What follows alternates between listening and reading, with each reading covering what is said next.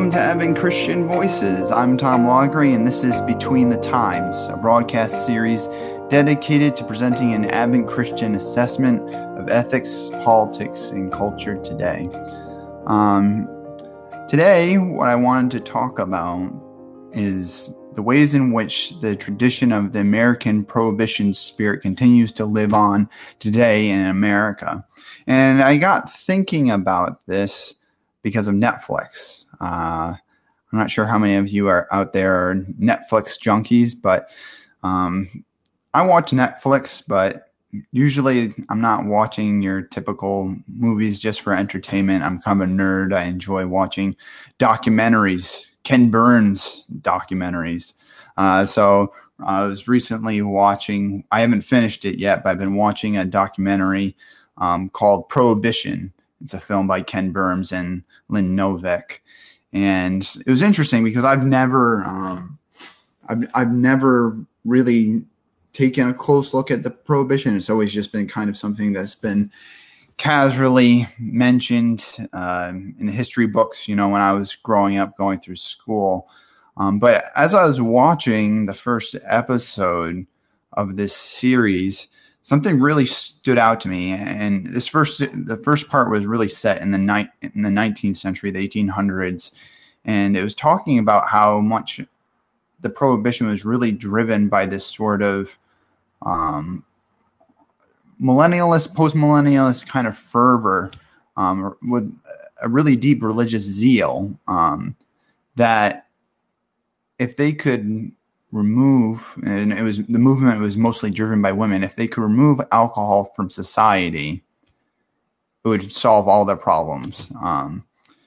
There was a lot of discussion about how for a long time drinking alcohol in America had just been a common tradition, but then with kind of the advance in stilling technologies, you got harder liquors, and it just became a really rampant problem in America, the alcoholism and the abuse and just everything that came with that. And so a huge group of women, I mean, there was men involved in the group as well, a lot of ministers, but especially women kind of came to the fore and said, if we can get rid of alcohol in America, we can become the society that we're basically destined to be.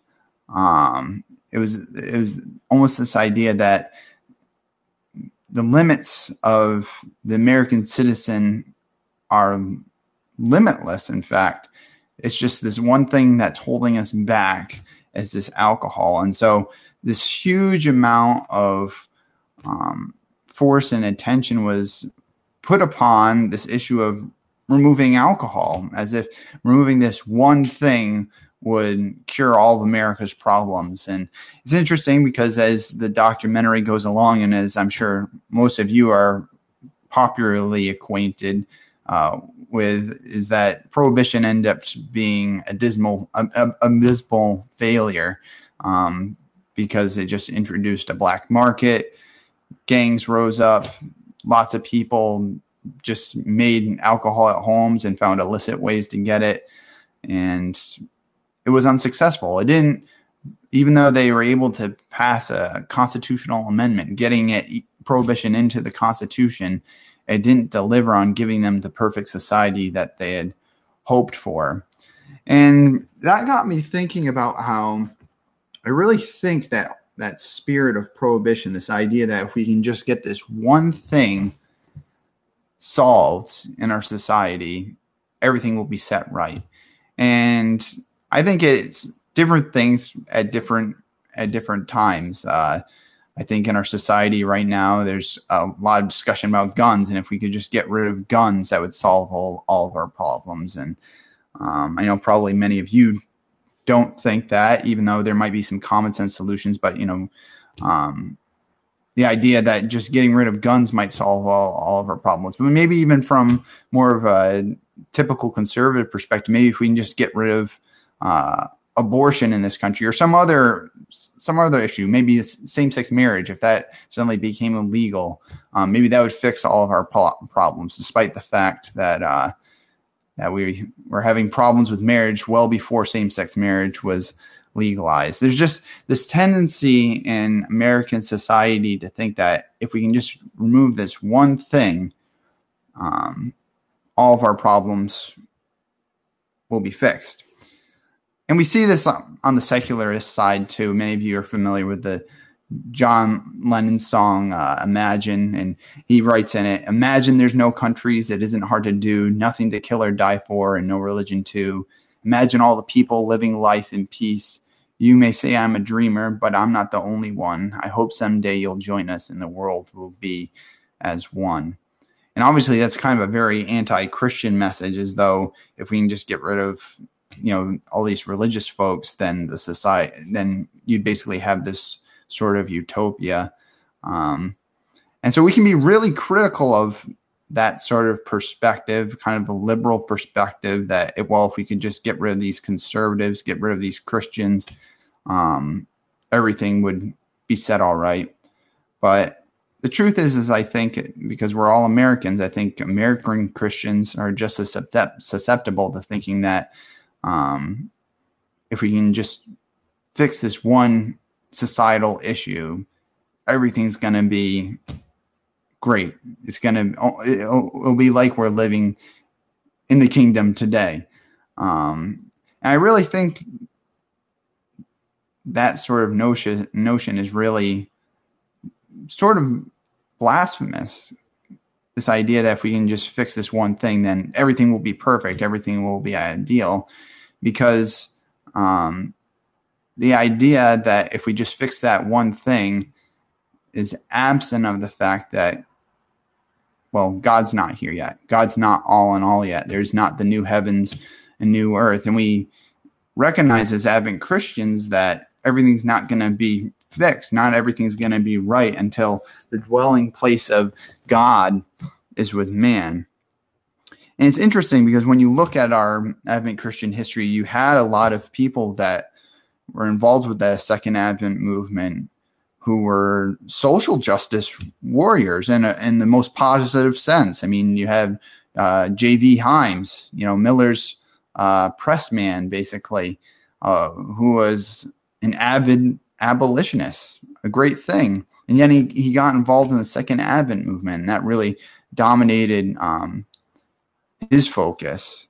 And then also I was just in the Adventist Library today, and I was looking in the World's Crisis during the year 1896, and I was noticing through the various issues on the last page there was always a section to talk about this discussion about prohibition, fighting against alcohol, being anti-saloon, that kind of stuff. So we have this tradition, and yet it's always kind of standing in tension with the Advent Christian hope of the return of Christ, that ultimate hope. And if you look on our Facebook page, you'll see pinned at the top a quote by A.C. Johnson. It's probably my most favorite Advent Christian quote. And A.C. I'll read it to you here, and you can look at it on the page. A.C. Johnson writes, "What is true waiting for Christ? Does it rightly suggest the cessation or restraint of activity in Christian service? That we should make no plans for future labor in the field? Is it an idle looking, watching, or waiting? Far from this. When the church has most fervently looked for the Lord's return, she has been most diligent in the work of the vineyard. The Scripture nowhere sanctions an idle watching or waiting for his coming. The waiting rather means that we have a great hope, whose fruition will not come to pass in this age, a splendid idea that can be realized only after and by means of Christ's second advent. Therefore, we set our hearts and hopes on that advent as the goal of promise, of joy and light. It means that we do not place our hope on what man can do for mankind, or on what the church, civilization, or social service can do for the world, but only upon what Christ can and will do for the race by and following his second coming. Success to every worthy effort for world betterment. But above and beyond all this, we wait for the day of Christ, the day of redemption, of resurrection, and restoration." And I really love this quote by Johnson, because while he fixes his hope on the second coming of Christ, he doesn't poo-poo, trying to make things better in this world. In fact, he says, as we're waiting for the return of Christ, we should be most active. We should be engaged with representing the kingdom of God as Christ approaches. And yet, he still maintains that however much good we might do, however much better we might make things by our efforts, we cannot bring the perfection that we seek. We cannot bring the renewal that we desire absent of Christ. We are a waiting people. We need Christ to return. We need God to be all in all. We need God's dwelling place to be with mankind.